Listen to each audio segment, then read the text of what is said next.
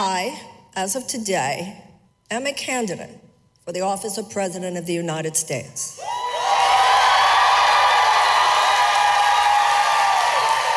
And we know that this country is plagued by many challenges now, not the least of which is hatred and division, which is greater than any of us have experienced in our national life.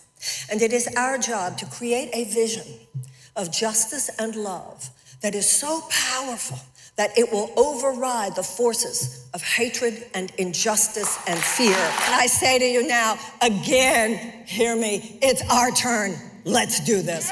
Thank you very, very, very much.